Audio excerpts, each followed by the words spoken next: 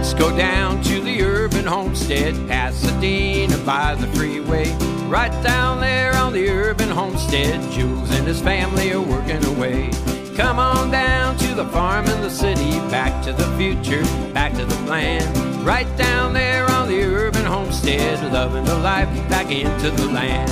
Oh, oh, oh, help the garden grow. Singing, oh, oh, oh, we've got to help the garden grow. Welcome to the Urban Homestead Radio. We are your hosts, Anise, Justin, Jordan. Special thanks to our sponsor, Lehman's, in Kidron, Ohio. For over 60 years, they have provided practical, non-electrical tools and appliances and home goods. Our family has been a huge fan of theirs since the 1990s and have purchased many quality products for our own homestead. When technology fails, their products will certainly work. So check out their website and online catalog at lehmans.com, and that's LEHMANS.com. We appreciate the support of this podcast. Oh, oh, oh, help the garden grow. Singing, oh, oh, oh, we've got to help the garden grow. Oh, oh, oh, help the garden grow. Singing, oh, oh, oh, we've got to help the garden grow. Hey folks, and happy summer. Thanks for tuning in. Oh, wow, we have a lot to talk about today. First of all, we're celebrating an anniversary. It's sentimental, of course, but 16 years ago, we decided to start the website in one simple blog post, a little entry. Yeah, there's no such thing as a blog. I say blog now, but it was like journal. It was a highly tech-coded bit of information. Yeah, journal entry that sort of changed our life. Yeah, on our website, and hundreds of thousands of others. So from one simple little entry 16 years ago to where we're sitting today, we have the podcast, which is growing strong. How many, Justin? How many? 30,000 in just over a month. Yeah, so we appreciate everybody tuning in and sharing, and hopefully they continue to share. We also have companies now sending us products to review. We have Lodge, the cast iron, Ghost Sun ovens, and Lehman's sending us stuff, so we really appreciate that, and we'll be reviewing that on the podcast. Maybe and some on giveaways our blog. as well. Yeah, and giveaways as well. So, Jordan, we also tell us what we're doing with the workshops. Well, I first have to say, thank God for WordPress. 16 years ago, everything had to be hand-coded, and it was hell. Every blog post had a link back and forth. I mean, actually almost more than 16 years ago, and it was. So we're older. The website's older than Google. Well, YouTube, I mean, it's older than YouTube. Google was actually a founded corporation before it became. But not the internet search. So it was. Anytime a blog post had to be written, there was no easy content management system at the time. And I spent long hours at night trying to make that website work. So. Thank God for WordPress. Just content management systems are godsend. And so when I think about how everybody has it so easy now, we're hosting our own videos. I remember when I put our first video up on the internet, it kind of crashed our server because it was so big and so many people hit it at one time. This was before YouTube. And it did exist. The world we existed before YouTube. Imagine that. If it wasn't YouTube, did it exist? Yes, it did. That was. I just look back on those days. Pretty now. Archaic, Everything had to be coded. I had to teach Annie something. Now, if you wanted to make it bold, you had to do, B, close. But like I said, the very first, entry, aka now blog post, there wasn't really any blogs out there regarding. Just the urban farming, homesteading in the city, stuff like that. And so I remember the first, my links or people coming to the website were, I think, knitters and, there were even, blog platforms. It was very, like I said, it was like GeoCities. It wasn't much out there at all. It wasn't, because I did spend a lot of time on the internet doing a lot of, research and just... Because, the tech kind of fell to me, being the youngest. It was here, you understand this language, you'll figure it out. And online, it just... this was before you could actually use to submit links to YouTube. Yahoo. You used to submit links to Yahoo. So, wow. Yahoo actually accepted submissions. It was nothing. It was... I remember sitting there trying to define exactly the message to the people, what we were doing. There was a couple, like Homesteading Today, I think, was a message board at that time. Yeah. And I went on there, and it was like all these people living on acreage. And it was, didn't find a niche there. So we just kind of created our own. And I do remember the time we actually sat there to try to get that message to the people about what the urban homestead was. The challenge, was that before or after the challenge to go on food? We challenged on food. We named it at the time Living Free. Was the GMO scared? Yeah, we named it Living Free, but there was some people paying attention. Actually, I came across some printouts of our first emails when we had the MSN email address. And they were like, wow, what is this? And I remember going to Dad, and it was like, people want... They want this defined, and so then we said let's call it the urban homestead, documenting a story. Well, Dad said, here's the thing. I remember him saying, I homesteaded in New Zealand, I homesteaded in Florida, and we're homesteading here, and we're an urban area, so this is like an urban homestead. I had to get that diary post from 2001, what we're talking about now. I think it was over lunch. It was over lunch, and he wrote it that, and the urban homestead was born. Yes, as I do, because like Dad, I'm very analytical. The first thing I did was search it through the many search engines at that time, and came up with the Urban Homestead Assistance Board, which was about homesteading, where you can homestead on a house. It's rehabbing. Yeah, rehabbing. Where it's the old the old homestead acts of like when they went out west or something, and they sit on a piece of land for like 3 years, you can claim it. And then I went to the library and did a research on that on the LexisNexis. And I came back to Dad. I'm like, nobody knows what it is because there's nothing out there. He's like, don't worry, we're going to make something. Because I kind of, at that time, being young, I wanted something which fit a little bit more into the trends of what people were doing. I think, I didn't...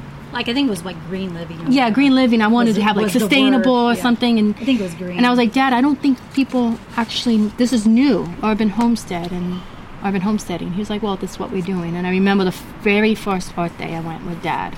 We parked under this pine tree, and people would walk by and they just like stop and double take, and they just come over and they're like, what is this? What are you selling? What are you selling? Nothing. And they're like, what's in urban homestead? I'm like, well, the urban homestead is this place up the street. And it had these little cutout letters. We had urban homestead, and you're like, oh, this is awesome. Yeah. And we had pictures of our garden, we had pictures of our biodiesel, we had pictures of our solar, we had pictures of our chickens, gray water, all the elements to this thing. And they were just like, what is this? We showed exactly what we had done. And we're going to do. Yeah. We're going to. And then I think it was on the right-hand corner, it says future projects.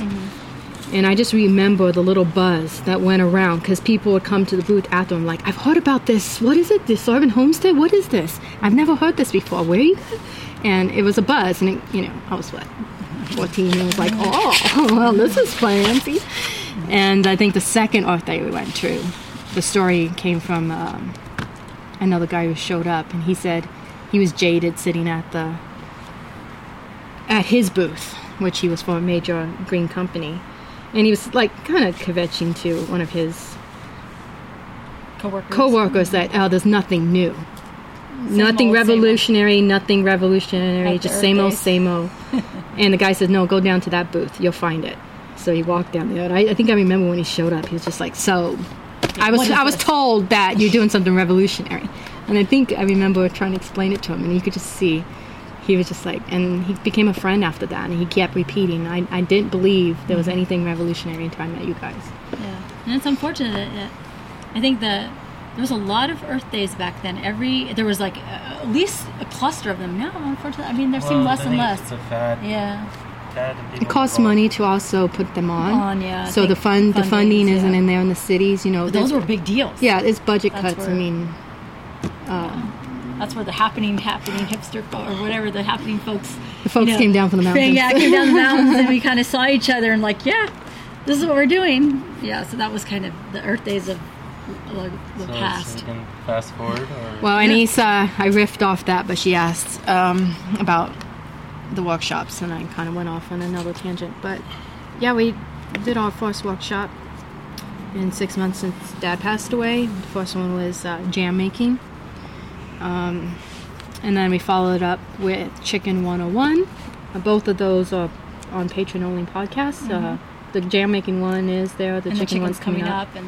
And then this week will be canning, which would be more than jam making, which would be the pickles. And that would be also another Patreon-only. I'm being pressured in a good way to do Chicken 102, which is expansion of... After you have chickens, now what, Jordy? Yeah, because I just, like, when you start talking on a workshop, your brain just starts going, and then you realize that, not run out of time, it's good, but it's like, oh man, there's so much more to say. Yeah. And you just kind of keep it simple, because most of the people at the class are just wanting to know if they want to get into chickens. But at your chicken workshop, you had a family from Brazil. Mm-hmm. That was pretty cool, because their son had interned or volunteered the summer before. I think 2 summers ago. 2 summers, okay, time is flying. So 2 summers before, changed his life around, and then the family was back in town. He's on a farm program in Washington and goats, and so he's going to graduate from that. But the family was in town and wanted to come by and thank us for because their aunt is a farm box. Yeah, their aunt, his aunt, but his dad's sister is the woman's. But I remember brother. the father saying, he said, he looked at me and said, "Thank you, Philippe." Antoinette, was lost, and you guys set him on a path, and I was like, cool. But they attended your chicken workshop and said it was amazing. So they're going to go back to Brazil and maybe. He's actually trying to start up something with chickens in the school that he works with. I think he's a teacher, and he was asking me a lot of questions about how to work with chickens and children. And I hope to hear from him. I told him let me know if there's anything to do, and that was a lot of fun. Just to know you can actually touch someone's life in that way just by having them be there. They have a pretty decent following in South America. Yeah, and then Brazil particularly. Well, he said, "Well, would you come to Brazil?" I said, "You know what? All we need is a plane ticket." Pretty much anywhere we go, just give us a plane ticket. And then on my Facebook page the other day, we're like, "Hey, remember us? We're your fans in India." I was like, "Come back." I was like, we're trying. We would. We pay for our plane ticket, because we don't require much. We sleep on the floor, eat. We're very simple. We're very simple. We don't need much. We'll be happy just there. So if we can, we'll be happy to go anywhere if we can get. If we can manage and arrange it, and some finances. Almost anywhere. Where would be the almost? Almost. Some places we're not. Well, when Dad was alive, he did get a lot of opportunities presented to him, and it was after the Iraqi War. There was a pitch where they wanted to do something in Basra to rebuild the city, and then more sustainable. More sustainable because of. The Kuwaiti one, or was that? That was the Kuwaiti. No, that was the Qatar one.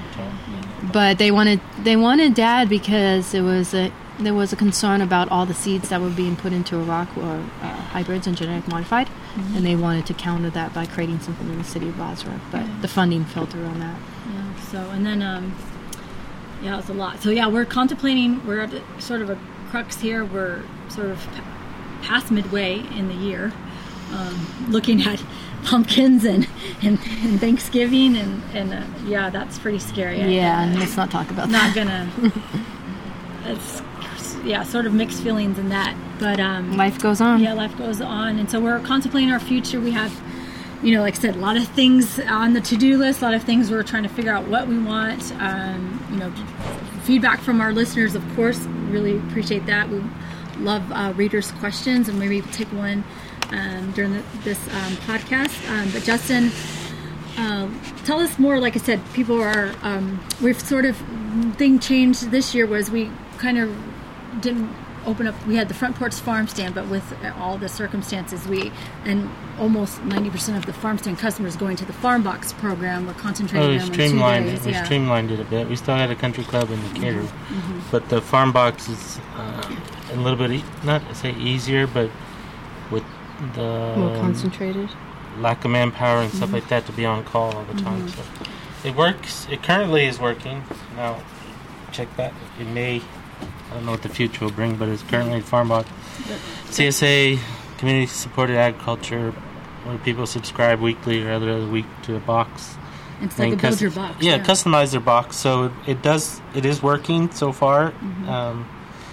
But you have to always adapt. So we're trying to figure out what's next, like the what's garden, new. we adapt with whatever circumstances we are in. Yeah, so far it's working, but I don't know. You still have to stay on your toes. Yeah. So what's happening in the garden? And what people are getting their farm box. I mean, everybody's really happy with their farm box. I mean, they're saying, amazing, this is amazing, best stuff. And Gabriel, which is going to be in, I think, tomorrow. Podcast coming up. Yeah, we interviewed one of the farmers that we partner with. We're getting from him and our place some amazing produce, and people are going crazy over just the quality and the freshness of everything. So, we get nothing but positive reviews. So that's good. That keeps us going and. Like to provide food for the people, grown by the people. So like to continue that. We can't grow everything, so we do partner with other farms to bring in the stuff we can't grow. We do have a lot of stuff, but it's sometimes hard to just get people to come by for that one thing. So bring in the fruit and Gabriel and stuff like that helps, and the coffee and bread and broth. Karen's going to be another podcast too. So. Yeah, so we have a good mix of small farm, small business. Sort of a co-op kind of thing versus thing people say you grow all that stuff. It's like, no, sorry, I wish we did, but so we support. It's a really tiny bit of land, people. Yeah, but we do support other. Chunk, but we do support other farms, so it's not like. And we know them personally, so that's good. It does help. It does help, but we do have. It's a good year for figs. We got a lot of figs this year. The rain from the winter time and. It took me 45 minutes the other day in one tree to pick the figs. Unfortunately, it was Dad and my job to pick that, and it was a 2-man job. Now it's a 1-man job, and it's sort of depressing and exciting at the same time because you got a lot of harvest, but there's nobody there to help you. So, sort of bittersweet, but sort of put it off for a while. I didn't want to pick it because stuff with the tree is loaded. It takes a long time by yourself. Yeah, so 45 minutes, one tree, and got like 30 or 40 pounds. And we pick 2 or 3 times a week, so figure that's up. Is that the one in the front yard? Mm-hmm. Yeah, that's Dad, a lot. Every time he harvested, I remember him come in and go, that's a blessing. That tree's a blessing. It's like, it just keeps...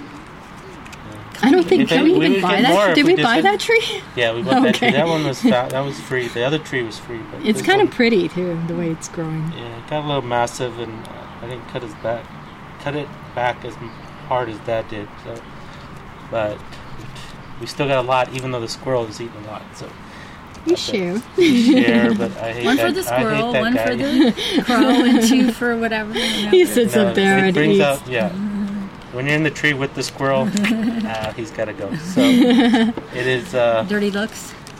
Yeah, he does it. He's actually scolding you for taking his figs. For a while there, I thought he was eating all of them. I was like, leave me some, and then all of a sudden you get 30, he's like, leave my figs. But do something about that. But currently there's enough for both. But then also the Mexicola, he's getting the Mexico avocados are coming in. Mm-hmm. Those are popular. With the squirrel too. He takes a bite out of it and drops it. It's still edible. I mean, we eat it, but it's still. You should just eat the whole thing, but he never does. So it's. And then Marley finds the dropped avocados and then eats the avocados. Yeah, he loves them. And pizza crust, right, Pizza Boy? Yeah, he's passed out. So it's like too hot. 2 months out of the year, August. In September we get our own avocados.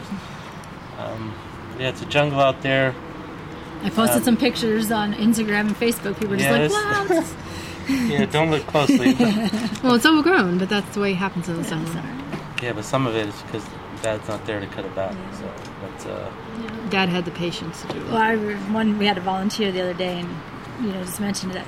Sundays are when, we miss Dad in a sense, but Sundays we miss him the most because days. Like for 30 years it was work in the garden or work outside doing something. He was always doing something. So Sundays was like, and his dad was Sundays was work in the garden. So like his dad and then our dad. So Sundays were, he worked in the garden all day, but I don't know why Sundays were just I don't know what made Sundays different, though. It was always, even before in business, it was just Sundays. Yeah, so Sunday yard Sundays is a little...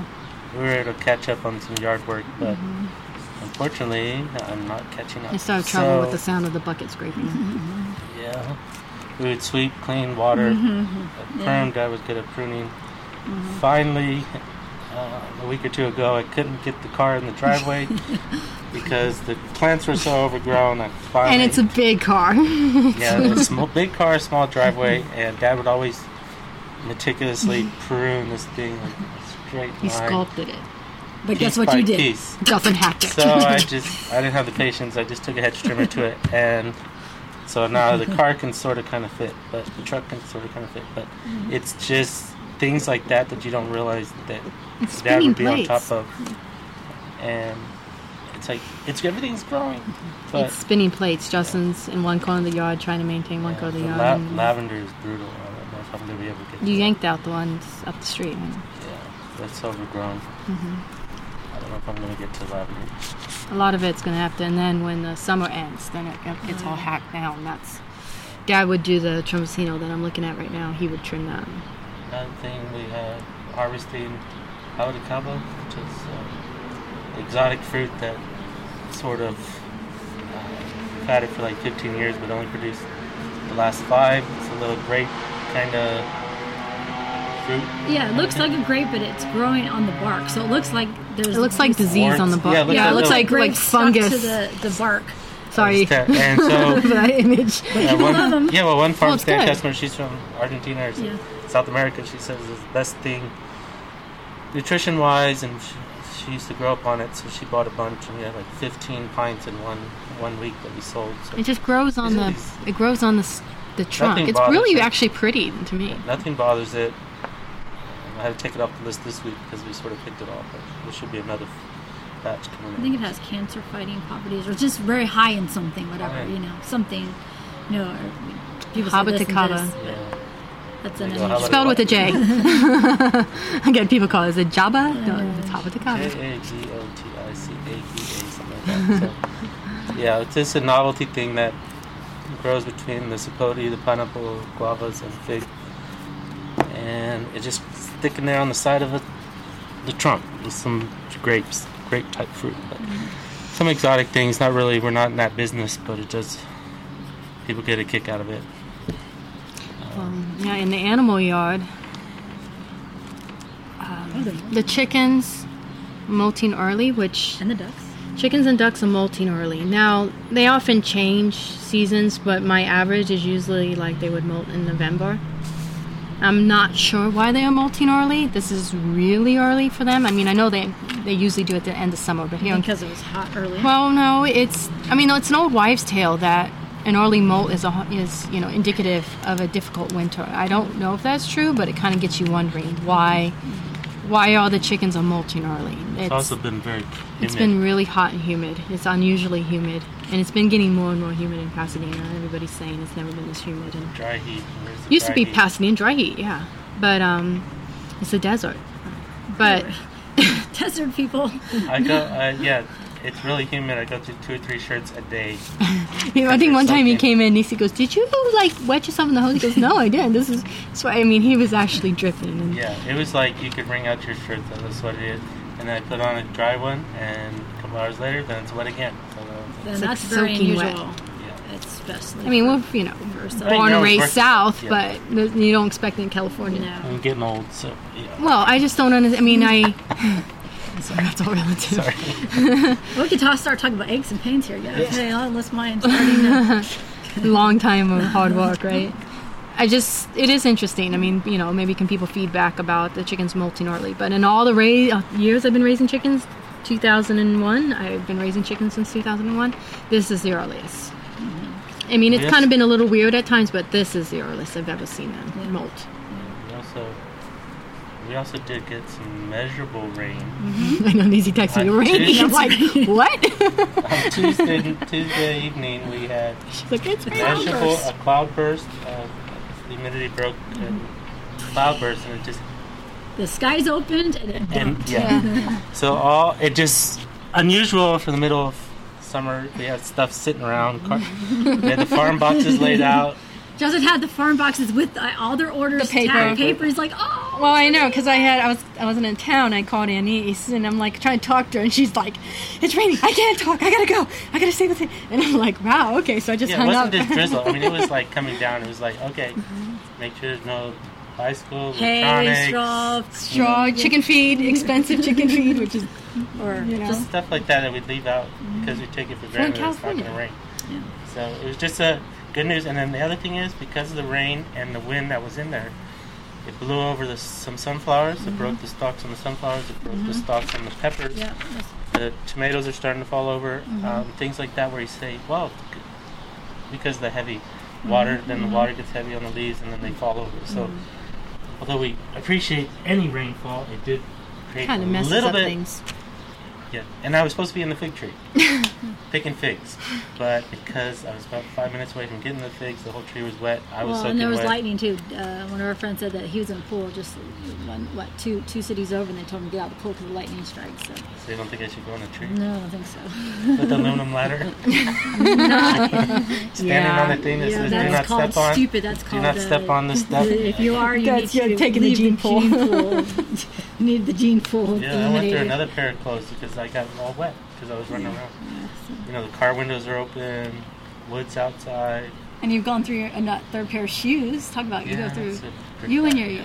I said you should be sponsored by Keen because you love Keen shoes, and you go through about 5 of them a year. So that's pretty rough. It's because you're always you're just like walking. I mean, you're working and you're like sandals. Water. It really rips up your shoes. Yeah. So I mean, homesteader gear is like real important because you don't think of it, but homestead. If you homestead or farm, you need good gear. You need good shoes. You need good. Well, and if you're working in winter, you wear like boots. Yes, but there's no winter. There's no winter. So Justin wears these like fisherman sandals, like Keen. Yeah. And but it's just goes through them. He goes through them, and I just see another one, and he tries to make it last a little longer by stapling it, like out here, and he's like stapling it, and he's like, I just can't make it happen. I just don't know. The soles just peel off. It's like you gotta. Yeah, and clogs are sometimes they get sweaty, so these work. Yeah. So. But I always had my front is dealing with all the produce, so that's always a good good thing in a sense for overwhelming thing. So with the just knowing health, and I'm in tune with health, and we have a lady, Dr. Kenny, who's a farm stand customer, also comes and sort of treats us because we need maintenance too. Muscles hurt and just general. Every time she treats me, she goes, "What did you lift?" Like, why? She goes, "All these muscles are messed up." I'm like, she doesn't do deep tissue. It's kind of like acupuncture. She's just like, "Oh, you just lifted too much."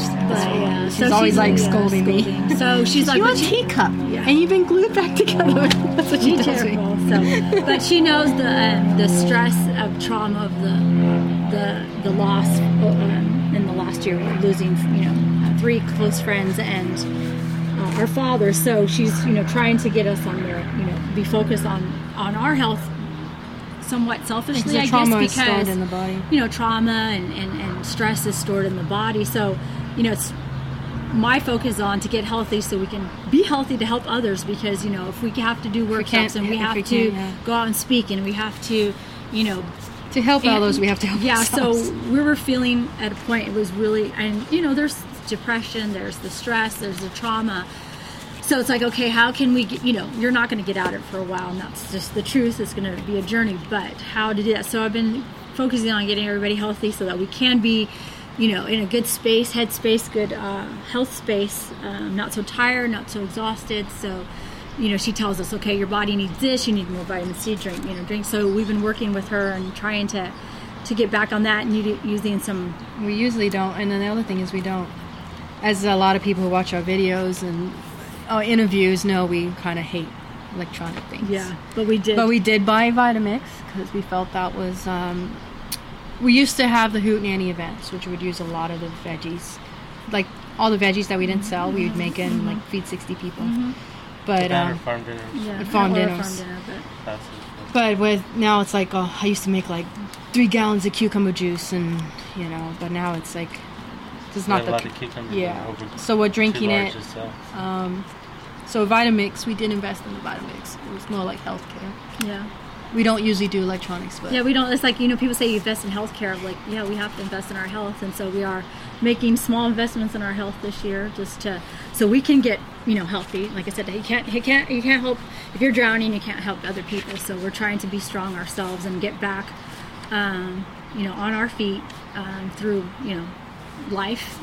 Life sucks, but, you can feel it in your muscles. I can feel it in my head, a little overwhelming sometimes. So, but there are people, like I said, we still get great comments. People want us to go there and there. So it's like, okay, we do still touch people. People still writing in. So we feel that, we still have to have do a this, solid foundation. But we have to be well. So we're taking some time for ourselves. Dr. Kenny, like she said, just move your body, release it out of your muscles. Mm-hmm. And we're taking time to have fun too. Not just work, because we can work. Problem is with us, we have a good work ethic. We have a good work ethic. We could just sit and we can start and we can work to the end, and a month can pass by. But taking a conscious effort to say, okay, well, we do take Sabbaths off, so correct that. We do take, but just to do other things. That's just been a family trait, was a good work ethic. It's like, okay, this needs to be done. We put our head down and we work. But then sometimes you look up and maybe months and years have passed, and so it's more time like just looking up and breathing and we participating in the nature you're actually saving or cultivating. Yeah, like I said, Sabbath is always taken off. No ands, if, or but. Sabbath, no work those days. But sometimes we clap because of exhaustion. Collapse. Just more like. But nobody talked to us. Yeah, no internet, no phones, no text, just complete silence. Do not ask me a question. Do not talk to me. I know, I can't. My brain can't process this. It's like a phone call's off. My friend calls. I look at it. I'm like, I'll call you later. But so I had. Was it last Sunday? A lady. She wasn't sure what the Hootenannies were still here, and so she called and wanted to come by. And Justin, I think, who took that call? Jordy? I took the call, but I wasn't here when she showed up. Right, but you weren't here when she showed up. You went, so nobody was here except me when she showed up. But she came with two little girls, and they had just gone to the Huntington Gardens and wanted to, have a little picnic in the front because we have a little seating area. So I said, sure. So they're like, what do you have? I said, I have tomatoes and cucumbers. So they had that, made themselves a little sandwich, and they're like, hey, sit down, talk. And so the woman was trying to explain to the kids what the Hootenanny was, and talk about Dad, like this man, he was smiling and he's always friendly and greeting, and just trying to kind of like give them like a vision of what this place was. And so, they were like, wanted the history. So I started talking about the history, back from, Dad graduated from college, and then in 72 immigrated to New Zealand. Then went back to Florida where he had 10 acres, had bees, sold honey, and moved to Pasadena in 84 to go to theology school. But then, this became, the homestead became our ministry in a sense. We took out the lawn in 89 before people were just like, what are they doing? So, kind of giving that outline. The kids were just fascinated in, what we did here. And I told them, look on YouTube for Homegrown Revolution. And I told them, the Hootenannies are there too. So. Yeah, and the Hootenannies are there. And I said, and we traveled with this little film that, we did in 3 days that made a worldwide impact. And I said, we're one of the struggles where we had, especially going overseas, was here we were as Americans and going to tell these other people, how to live, and we're like, well, that's kind of weird. Part of the presentation in the video was like bicycle transportation, and we're in India, up your clothes, and around us is like rickshaws and bicycles, and we're like, what are we doing here? You guys ride bikes. However, so I explained was. We were there in India. At a tech school. Yeah, we were in India for 2 weeks. We stayed in people's homes, and one of them was this man who put us up, brought us to different places around the village. Like a tech school. Yeah, and so the girl, she was young. I guess she was about 17. Well, she's in college. Yeah, and so she said, stood up and. Well, of course, it was translated, but what she said was thanking us for bringing the Indian ways back to India. And I thought that was kind of a unique way of looking at it, because it made sense then what we were doing there. Because I was thinking, I said, here they are, they're seeing all American, American is being, they're being fed American TV and internet and consumerism. So they're saying the American way. Here, you buy this, you ride this, you wear this, you then eat you'll this, be happy. and you'll be happy. They say, I think they said Baywatch or whatever was happening at that time that was popular on TV. They thought every American lived like that. They honestly. I remember sitting there with a bunch of about my age, and they could not conceive there was homelessness and people starving in America. I said there is, and they were just like, so your nation, we're told that if we farm the American way, we can feed all people. I'm like, it's not being. It's people. I said I was trying to explain Skid Row to them of Los Angeles, and I actually showed them pictures, and you could just see they're fed this like if you just do the American way, everything will be okay. Well, here, when you see American TV, everything is sanitized. It's happy or whatever. It's a sanitized version. So in a sense, and I was telling the girls, I said, it's sort of like, I guess we were telling them, America presents this cake, to the world, this cake, and it's sugary and it's yummy looking on the outside, and and as Americans, we stuffed ourselves with this cake, and those who are conscious and are had their fill of the cake will step away from that cake and then tell people, you know what, you might not want to eat that cake because it doesn't fill you up. It's and the kid, the girl, she was I mean, it's not as good as it looks. It's not feeling it. You're not going to get purpose from that. So in a sense, we as Americans are telling them, you know what, we had a slice or the whole cake, depending, and it's not what it cracks up to be. We went to Greece, went to Israel, Italy, went to Israel, went to New Zealand. No, that's about it. Oh, well, and around we went to Georgia Organics, Eco Farm. I mean, we've traveled. Do you remember the group in Greece? Remember the old gentleman? Remember the young people? They bought their father, and we're like telling him how to garden. We're like in the middle on a Greece island. We're like, don't you know? Really? He's like, no, we lost it. He says we lost it, and I was just like, I remember the Torino meeting in the Torino Film Festival. It was in Italy, and the lady came to visit a year or two later, one of the people, and she wanted to make sure that we weren't faking it, like it wasn't just television. She was like the head of the representative. Well, she was just visiting on the side, but we didn't know this, and then I think at dinner table she said, I just want to tell you guys that you really, like, the only people where what I saw in the film was what I see here. There's no change because she was like, people watch the film and go, oh yeah, that's just on the film. She says, shows. Yeah, she says, I came here and I just saw the same thing. You guys were exactly the same way as I saw in the film. And she just like, usually there's a disconnect, and she says, you guys, generally you're the real deal. Yeah, it was because she wasn't sure if we were faking it, like all for the film. Yeah, to make a film or to reality show. Or, this is a publicity stunt. This is people. People do things, make a film. Well, they do it for 1 year and they write a book about it. 1 year, and write a book, and then quit. Retire. But so we can get back to other things. We have a couple of questions. A couple of questions here. One from France and another one. She's from America. She's America. Hi, still loving your podcast. Curious if you guys can talk about your salad greens you grow. That's from Ashley. So thanks, Ashley. That's a question for Justin. Yeah. Right. Currently, are we talking about in the summertime? Currently, it is August, and our salad greens are tough. Slim and none. But you did get to pick 2 pounds the other day, so. Yeah, no, I picked. No, it was one of that. I think it was 8 or 9. Oh, well, 2 pounds for 14 pounds. 14 pounds of salad. 10 pounds of salad and 4 pounds. Everybody, round of applause for Justin. No, shut up. No, it's impressive. No. It's a different kind of mix. Our salad mix in the winter, it could range from 20 to 25 different greens. Winter, fall, spring, 20, 25 different greens. Summertime, it sort of gets down to maybe 6 or 8. We have the issue we talked about, the grata bugs that eat the brassicas and the rugulas. So we're sort of limited, kales, we're sort of limited what we can grow. So we do have Swiss chard, endive, lettuce, some amaranth, some goosefoot, and New Zealand spinach. New Zealand spinach, yeah. And that amaranth, that's that ticket. It's the Caribbean green. spinach. No, Caribbean the other one, the Tempala? Yeah, that one. So it's just a different kind of mix. It is very hard to get lettuce to last in the summer, but I'm trying. staggering a bit. I'm a little behind. But salad mix we have grown year round. We just can't supply everybody with it.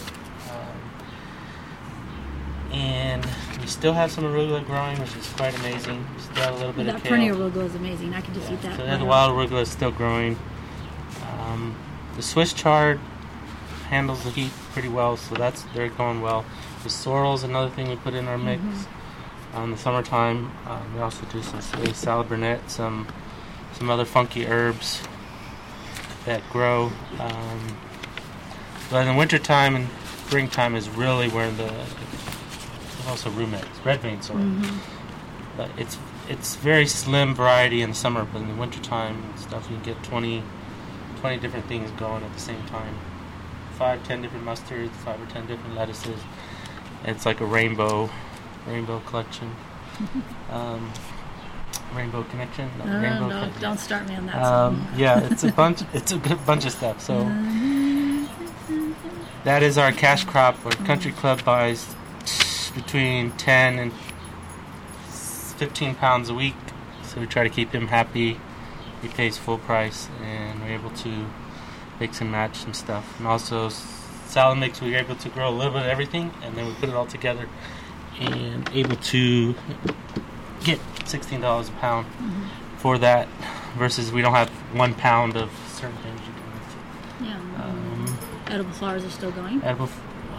Different kinds. Dianthus, marigolds. One of the cafes that we sunflowers,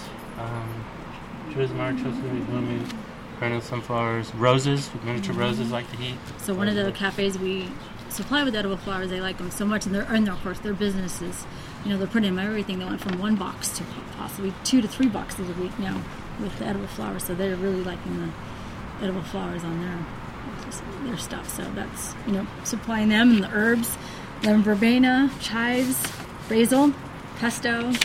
Yeah, we have very good mix of basil. We have 3 or 4 raised beds of basil, so it's a nice rotation where you cut one bed and it takes like 2-3 weeks to get back to that one. So by the time it comes back, I'm so happy with how the basil turned out this year.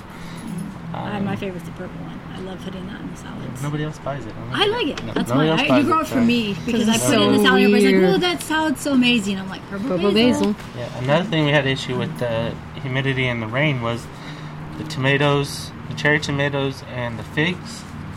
They sort of they exploded, like split because of the moisture in the air. So although they're perfectly fine, you have to sell them faster. Edible, you have to sell them faster. They just split because of the moisture. They just bust. So it was unusual, because then when I went up to the fig tree when I was in Pick Figs, I went up there and it was like all these figs just exploded. So they'll be jam or we'll eat them, but they're hard to sell like that. And the cherry tomatoes sort of do the same thing. But also edibles, not like we're dumping anything. But another one from France, Sebastian. If you have time, can you tell me, did you follow a model as one John Jevons of a little place? So your experience is interesting for me. I suppose you have a lot of messages. Sorry for this one. It's probably the same as others. Thanks a lot for your help.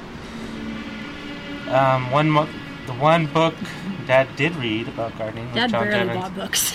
Was John Jevons, How to Grow More Vegetables. It was probably the one book that he did read about that. And I think it fell apart. It was a 3 books that I remember, Dad, was Rachel Carson, Fukuoka, and John Jevons. Oh, and Rodale Organic Gardening. That was it. Yeah. That was I wrote about the mulch. Ruth Stout. Ruth Stout. Yeah. John Jevons had a little bit of. Dad took it and ran with it and had a little bit variations in there. We don't double dig. We don't triple dig.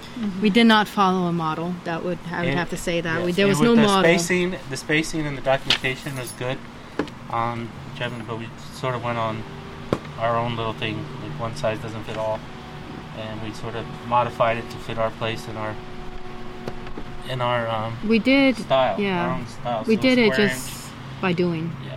Vertical, square inch, hodgepodge of everything. And ours does not fit everywhere, but it's there was no model. It's not like we saw anything and said, "Oh, we're going to do that." It was like, "We have this. What are we going to do?" It was more like that. And how can we do it? I mean, it's a good book to get started. However, I think we went beyond. It's one of the few books we recommend. Yeah. One of the book recommends. We used to sell it before Amazon sort of took over all the book selling things. We used to sell it at our online store. Now you can find it on Amazon. It is for cheaper. It is a quite. If you're not used to it, it is quite. We did have the pleasure of meeting Jevons. It's like a workbook sort of thing. It's a good book to start. You know, Yeah, it's like we a documented workbook. everything, Yeah, and we did meet him about 2006. 10 years ago. Yeah, he spent time with us and meet for his place. So. Yeah, so that was we were at this event in Northern California, and one of his workers was walking. It was another Earth Day event, and she was like, "What is this?"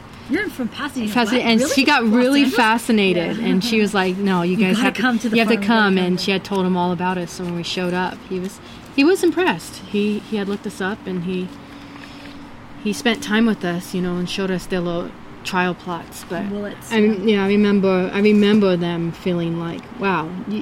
I think the quote she gave us, what was her name? Carol. Yeah, Carol Cox. Yeah. She said that we did this on our trial plot, but of course they have acreage. She said, but you guys did something amazing in a much smaller area in a harder conditions. Yeah, harder conditions because you're dealing with a lot of variables. Well, desert. Willet's up there is better. It gets better rain and all that. So that would be like north of San Francisco. So they'd be a little bit cooler. Yeah, it was like a nicer. It was all green. It was all green.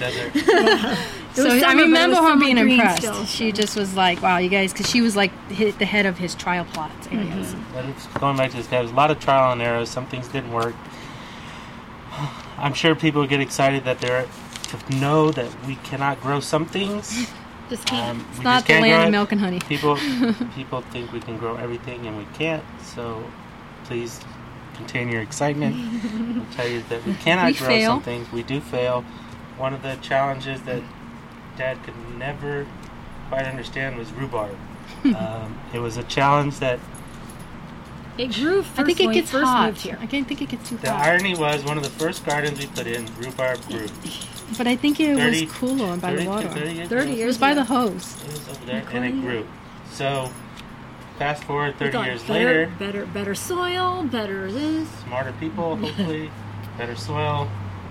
Unfortunately, we cannot get rhubarb to last more than one. I have to say the two times I remember it really good 30 years ago was over in that corner by the hose and over in this corner by the hose. That might be the trick. It might be the trick. But Dad was challenged and we took it as an insult that we cannot keep the rhubarb alive.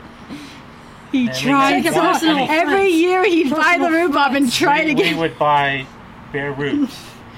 They would die. We would buy starts. They would die. We'd buy seeds. He tried they so would hard. Die. And it was, the plants were absolutely beautiful. Beautiful. They're huge, wet. 3-foot plants. Massive. Thing.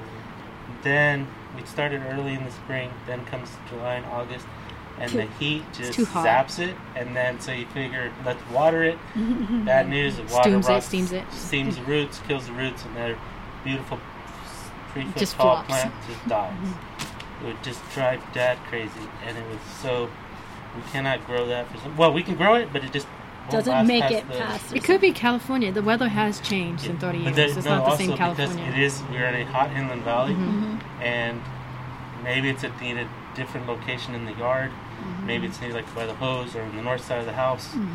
But we can grow it. We just can't make it last over summer because it's so brutally hot. Then we decide to water it, and the water and heat steam the plants and rots it. Well, California has changed in the last 30 years. Yeah, so people say tomatoes, they used to be master tomato growers. The guy was 90 years old, grew wonderful tomatoes. He says the last couple of years have been brutal for him. He hasn't been able to do it. Unfortunately, the rhubarb was a challenge that we kept trying year after year. Different places in the yard, but they would grow. They just would not last. We thought we'd try this section, this thing, and one day I'll have to try it again. In a different location. Yeah, but it was a very frustrating and challenging thing where you can get it to grow, but you can't keep it alive, which is highly unusual. for us with green thumbs, and I think Dad took it as a front. Had a and it was a personal. It was what do you call it? To his pride, gardening, green thumb. Green thumb. It was an insult. So I'll have to try it again. I know there's a friend of mine said his friend has a variety that grows in inland valleys, so we might try that because it's more tolerant of heat. It gets quite hot here, so I think rhubarb doesn't like that. But we cannot grow everything, and I'm sure people will be thrilled to hear it. So let's see. It's not all perfect. I think Dad would often say, "We don't post the ugly photos, people." We had the blueberry stories. He's like, people are like, "Oh, it's so wonderful," and they would like raise you up on this pedestal, and Dad would be just like, "We don't post the ugly photos. We don't post the failures." I mean, yeah, we do sometimes, but if you're actually trying to sell something, you're gonna put the nice stuff out. You're not gonna. And there's a lot. Well, like I said, future, there's a lot to be done. We have a busy week ahead of us. A lot of plans. A lot of things ahead. I have 2 classes actually. I'm doing besides the workshop, canning workshop. Also doing some kids canning class for some kids. So that's going to be fun to do for the city of Los Angeles. I think it is.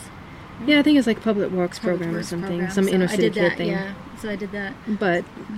Yeah, so as for future plans, a lot of people keep asking us, what are you going to do? I mean, we know the morals and the vision that, the core is there, but there's a lot of decisions have to be made. But I think I was reminded yesterday of something, because everybody's like, these wild visions of this and that. And I was reminded yesterday, Dad would often say, forget going to Mars. We have to live on planet Earth. So sometimes when your brain just gets all like, what to do, this, that, and you're just like, okay, just here, right here.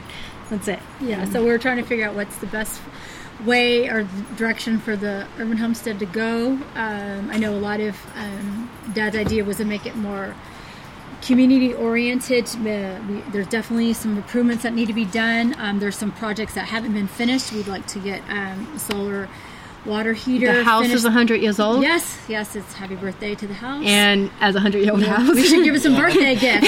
It's 100 years old. It needs some love. Yeah, it needs some money. So we're trying to focus on... Maybe fundraise for that. Fundraise to, the house is 100 years old. It needs some help. And it's not been neglected, but, time has been put in other places. We'd like to finish some things, maybe put in because it is a historic house, needs to put in gutters properly so that we can harvest rainwater. I mean, we do have the gorilla, barrel system, but actual proper. It's got a metal roof. Yeah, well, every decision we made about the house was always trying to preserve the character, Yeah, so that's why we got the Historic Preservation Award from the city. So we want to keep that in character, but.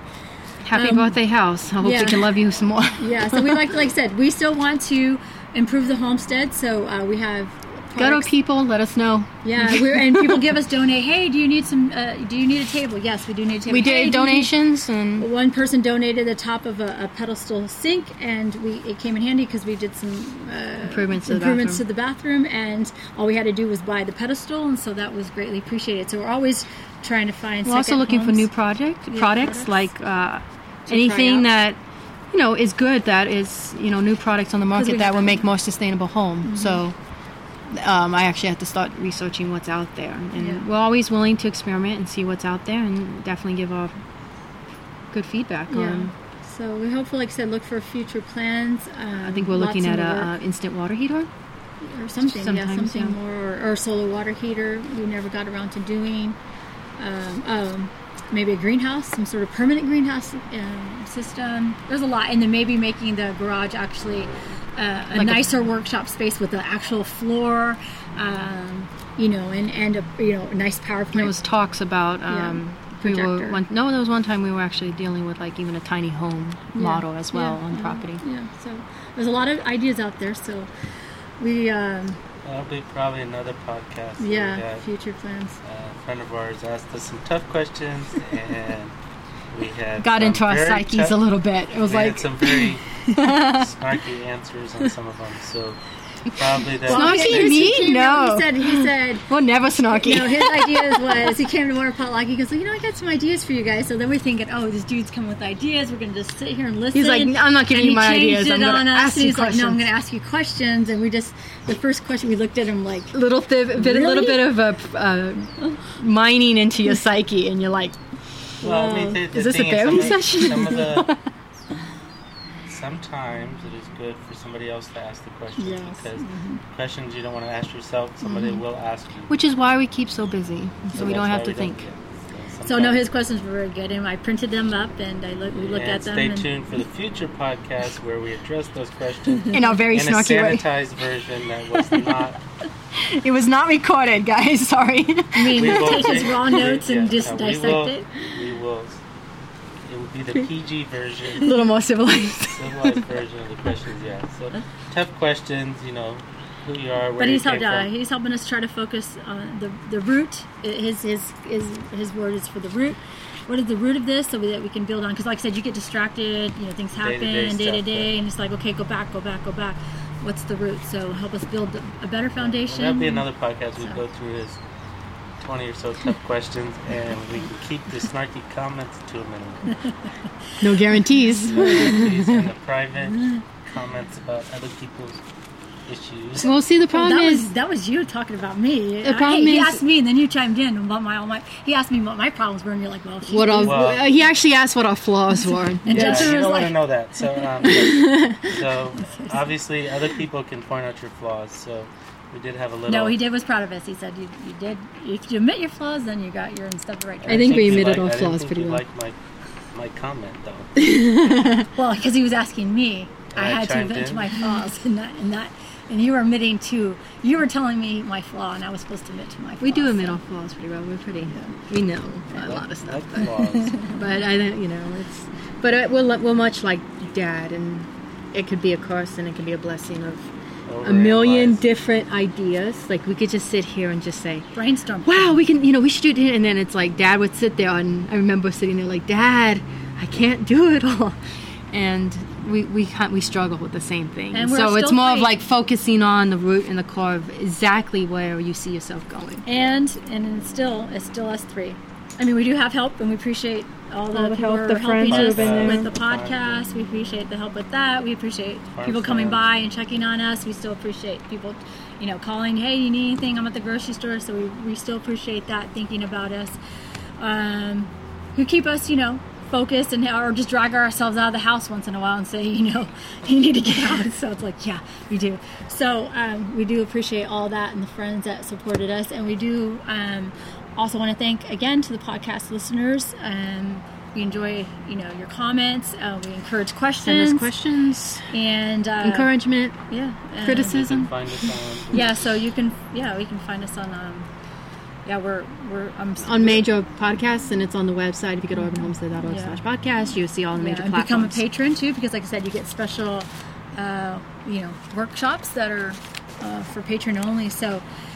Yeah, there's a lot in the works, and we have actually after this we're recording another podcast, so we're just gonna. But hopefully, keep we going. do less talking. Yeah, we're interviewing a friend of ours, Tom Fair, who wrote the theme song. Yeah, theme song. So you hear at the beginning and end of this podcast. Yeah, so we'll be doing that. So that's about all the time we have for today. Thanks again for tuning in, and until next time. Thanks for putting up with us.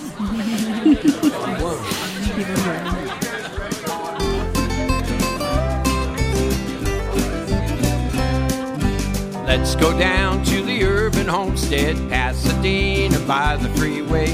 Right down there on the urban homestead, Jules and his family are working away. Come on down to the farm in the city, back to the future, back to the plan. Right down there on the urban homestead, loving the life back into the land. Oh, oh, oh, help the garden grow, singing, oh, oh, oh, we've got to help the garden grow. The Urban Homestead theme song was written and recorded by Tom Fair. Thanks, Tom.